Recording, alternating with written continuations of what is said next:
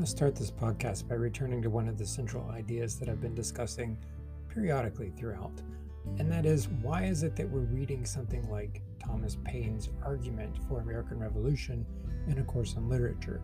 Shouldn't we be reading something like, again, Edgar Allan Poe or Nathaniel Hawthorne or someone like Walt Whitman? And the fact of the matter is that, yet again, this is what people were writing about at this particular time. And since Thomas Paine represents such a significant step in the American Revolution, arguably without his pamphlet, we never would have had the American Revolution in the first place, it's important for us to look at his work in the context of the larger conversation taking place. As well, you've studied the art of composition in English 111 and English 112, and based on that art, we're always looking for people doing things with words. And I discussed that as a part of looking at Christopher Columbus, because he was trying to convince his patrons back in Europe to send him back to North America. When we reach Thomas Paine here, Thomas Paine is very similarly doing something with words.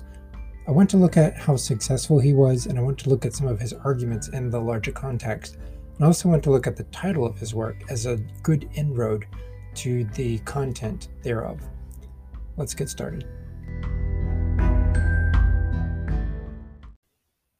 Let's start with one of the obvious things that we can immediately notice about this work, and that is its title, Common Sense. Now, in reading this, I've heard a good number of students over the years say things like, oh, this was very difficult and I had a hard time following him. But yet at this time period, reading was very popular. A good portion of the individuals living in the colonies in North America were literate. That's how they passed their time, is going about reading. Whether it be individually or as a group activity, people would get together and listen to others read works to them, sort of like audiobooks today, except an older version. And so in this particular case, his common sense is an appeal to the basic knowledge that a good number of people would have had at this time period. They would have been at least passingly familiar, if not outright familiar, with works by people like John Locke, Thomas Hobbes, Jean-Jacques Rousseau. And these are individuals who are arguing about the basis of government. They were arguing about things like social contract and the philosophy of why people submit to government in the first place. That's a philosophy that's still very much alive in the present, and it's part of our public debate that takes place, yet again, even as I'm recording this in 2020 and beyond. If you're listening to this in a couple years or something like that, it's still very much going to be a part of our public debate as well. This brings me to one of the quotes that we can immediately see in his work. It's in the very short introduction to the third edition inside of the links that I provided in the course. And that says, "A long habit of not thinking a thing wrong gives it a superficial appearance of being right, and raises at first a formidable outcry in defense of custom, but the tumult soon subsides." Now, again, this applies very much to the present, because we've had plenty of things that have happened since this day that have been based on that kind of logic. The one that immediately jumps to mind, and this is because I teach Southern culture as well, is of course slavery. This was precisely the argument that some people made. Well, we've been doing it this long. Why is it wrong? This is very much our custom. It's just the way things are. And that was one defense of many that was often shared in the American South. With that in mind, he's of course talking about government at that time. Well, okay, we've always been ruled by England. Why do we need to change now? And that's his jumping off point. But I at least want to again call your attention to the fact that several of the arguments he uses throughout his entire piece still have merit in the present, which is one of the reasons why his work, Common Sense, is still read across the entire world, especially when you have a group of people moving against their government. His arguments still stand today because of their general appeal to just the basic amount of common sense that any given person would have. So let's talk about that background just for a quick second, so that way you can understand it a little bit better. The average person in something like the 20th century, the 21st century, is not going to really understand contract theory and understand political philosophy. You actually have to just seek out classes on those things. And the majority of people probably haven't heard of the name John Locke or Thomas Hobbes unless you've had a class on the American experience and the American history associated with the American Revolution. John Locke, more or less, was plagiarized in order to create our government. With that in mind, the basic gist of it is actually captured very well in Thomas Paine's work at the beginning of the section of the origin and design of government in general, with concise remarks in the English Constitution. He says, let's see, society, excuse me, let me back up. Some writers have so confounded society with government as to leave little or no distinction between them, whereas they are not only different, but have different origins. Society is produced by our wants, and government by our wickedness. The former promotes our happiness positively by uniting our affections, the latter negatively by restraining our vices.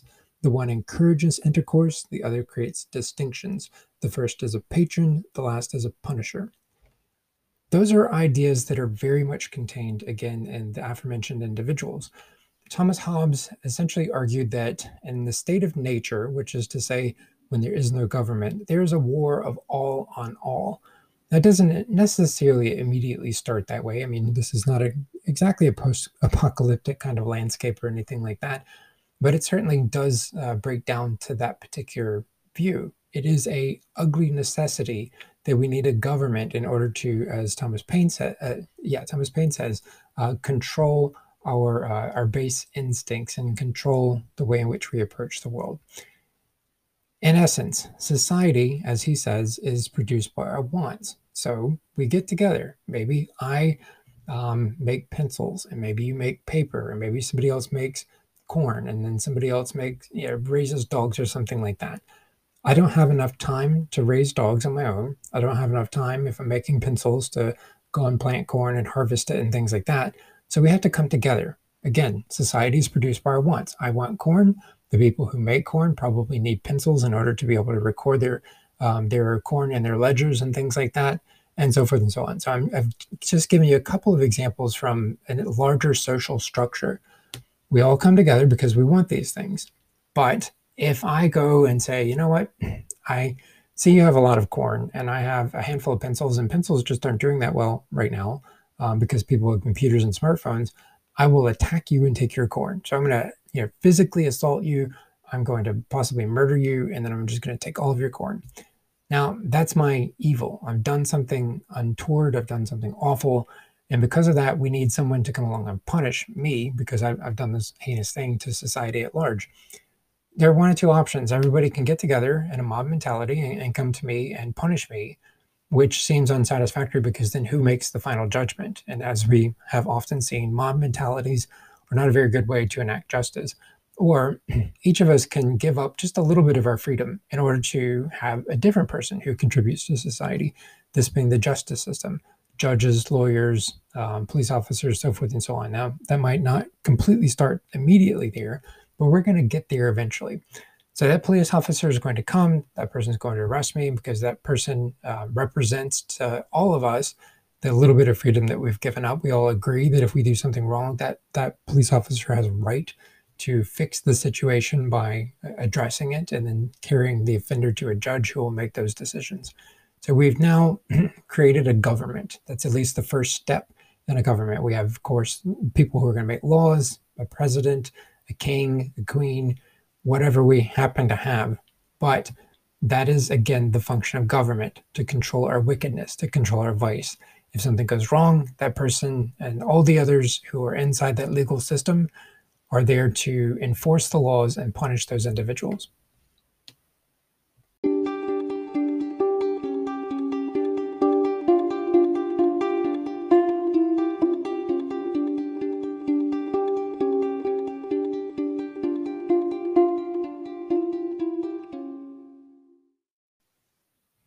Now, I spent a long time explaining that just a second ago, because essentially in this first section, that's what he's concentrating on. He's doing this very fashionable thing at this time period. Thomas Hobbes did it. Again, Thomas Hobbes' work, Leviathan. Leviathan to him was government. It was that necessary evil that controls everyone. Jean-Jacques Rousseau is writing about these things as well. And there seems to be this sort of love affair that takes place at this time where everybody thinks that nature is better than government. So that's why he says that government is there to keep us from doing evil things. As you're reading through this first section, consider that as the basis of his entire argument. Again, he's tracing the origin of government.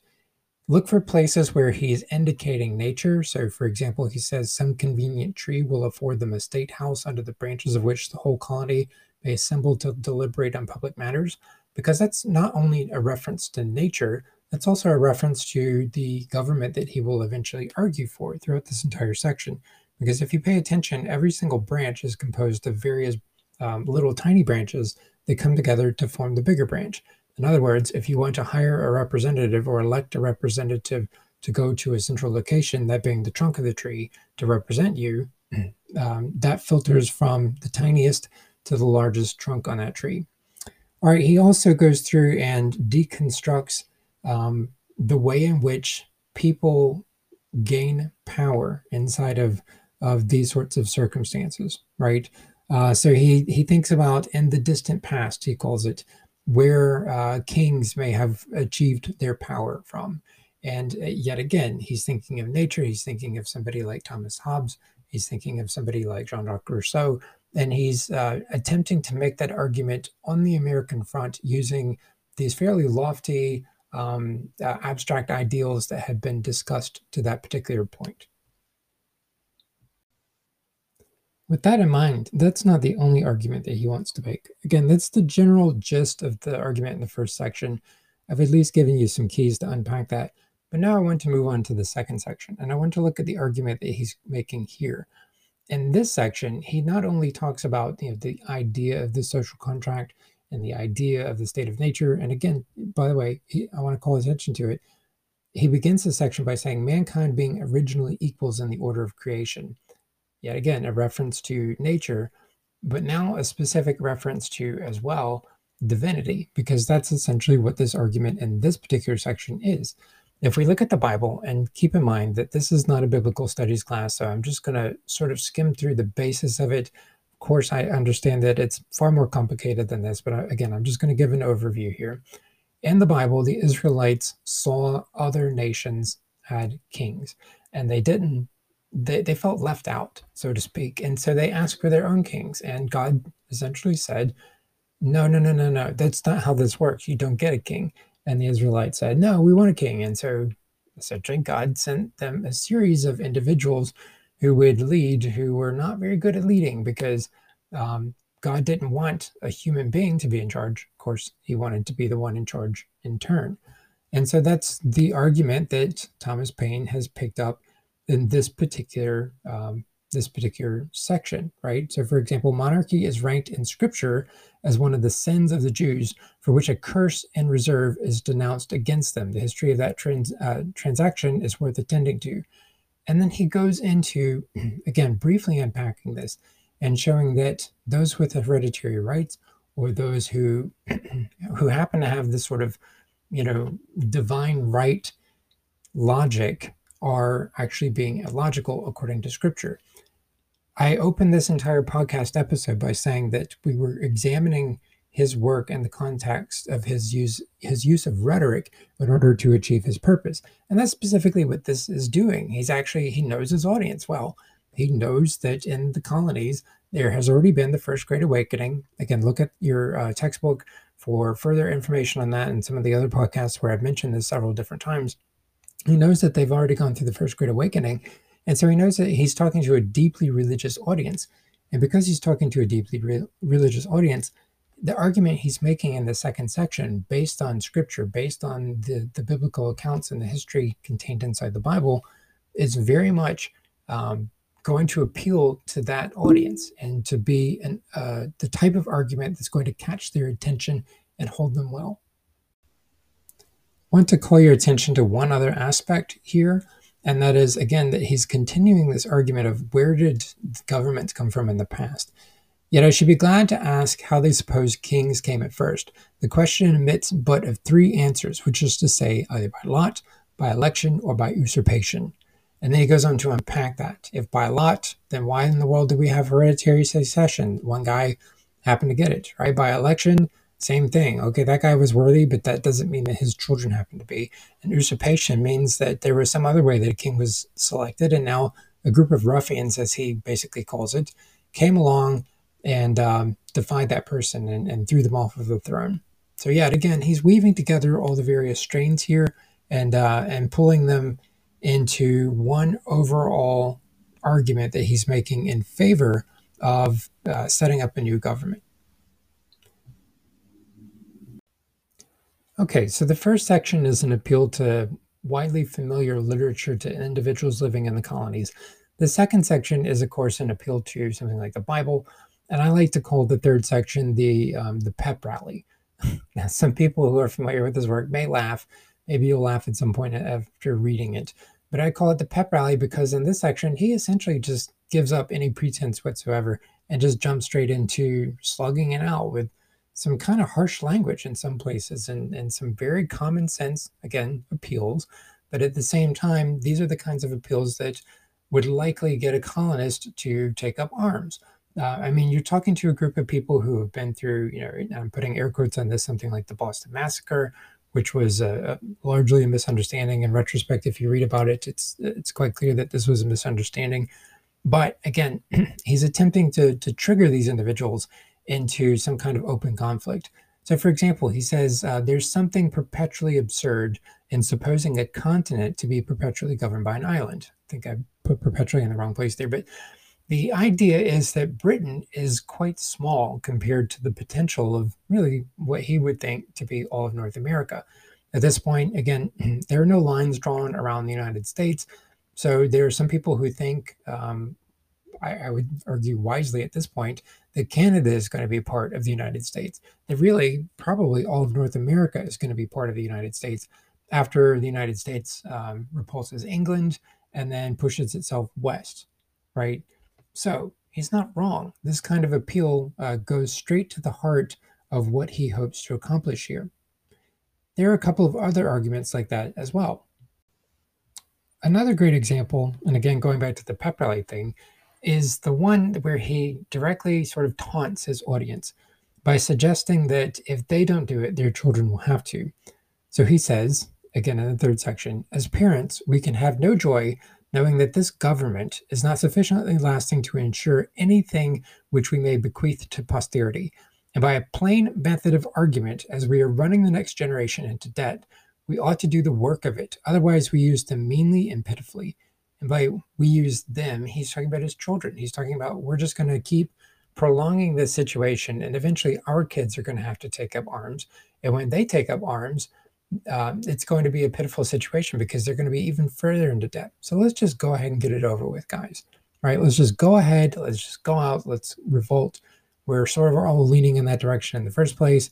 Let's just get it over with, and we can make the world a better place for our children, our posterity. That's a pretty good argument. And that's the kind of argument that's going to trigger somebody into doing something, because most parents would do anything for their kids. And it's no different at this time period. I'm going to point to two other very straightforward arguments that he makes inside the pep rally section, as I've been calling it. One is down, let's see, about midway down. Though I would carefully avoid giving unnecessary offense, yeah, right, yet I'm inclined to believe that all those who espouse the doctrine of reconciliation with Great Britain may be included within the following descriptions. Interested men, meaning those who have some kind of business interest with the other individual, who are not to be trusted. Weak men who cannot see.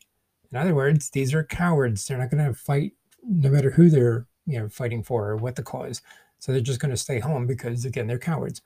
Prejudiced men who cannot see. In other words, these are just really loyal subjects. They're just completely incapable of listening to any rationale whatsoever. And that's why I said the yeah, right just a second ago, because honestly, again, if you look at this, he's just taunting people into action. He wants to see people act, and he's calling them out on their behaviors. Which one are you? Of course, this is an unfair way to set it up. Some people may just be, as we have it today, conscientious objectors. But again, he's trying to taunt them into action of some sort. All right, the last thing I want to point to in this section for the pep rally is the way in which he sort of talks everybody up. He's insulted individuals, he's called people out on their behavior, but toward the end, he starts saying things like, the colonies have manifested such a spirit of good order and obedience to continental government as is sufficient to make every reasonable person easy and happy on that head. In other words, we're doing a really good job of leading ourselves. There's no reason for us whatsoever to cater to England. Again, let's just go ahead and get it over with. Again, if anybody's resisting that, they're probably one of those types of people I just mentioned a second ago. He goes on to lay out a form of government which is, in large part, leans into John Locke and his ideas. Jefferson and Adams themselves understood these ideas, and they used them along with others as they went about forming the government. So he's in good company. He's making references yet again that people during this time period would have understood. All right, let's go ahead and close this out. And I want to close it out by looking at Paine himself a little bit. I saved him toward the end because there are a couple of surprises here. They're not huge surprises, but they're the kinds of surprises I like to save until after I've shared all the really great arguments that he's making all the way throughout. Again, I said that his document, Common Sense, is still used by those who want to revolt against their government into the present, because you can see they are common sense arguments. These are the kinds of arguments that don't rely on research. They are more or less universally true. Hey, why in the world do we have a king? Why do we have to follow his son? Those arguments, very well, by the way, may be used in a place like North Korea today and still stand up to scrutiny. However, after this, because very few of the individuals who led the revolution died, and certainly none of them in a really horrible public way, he and others thought, oh, this is the beginning of something really terrific. People are going to throw off the shackles of tradition all across the entire world, and we're going to live in a new era.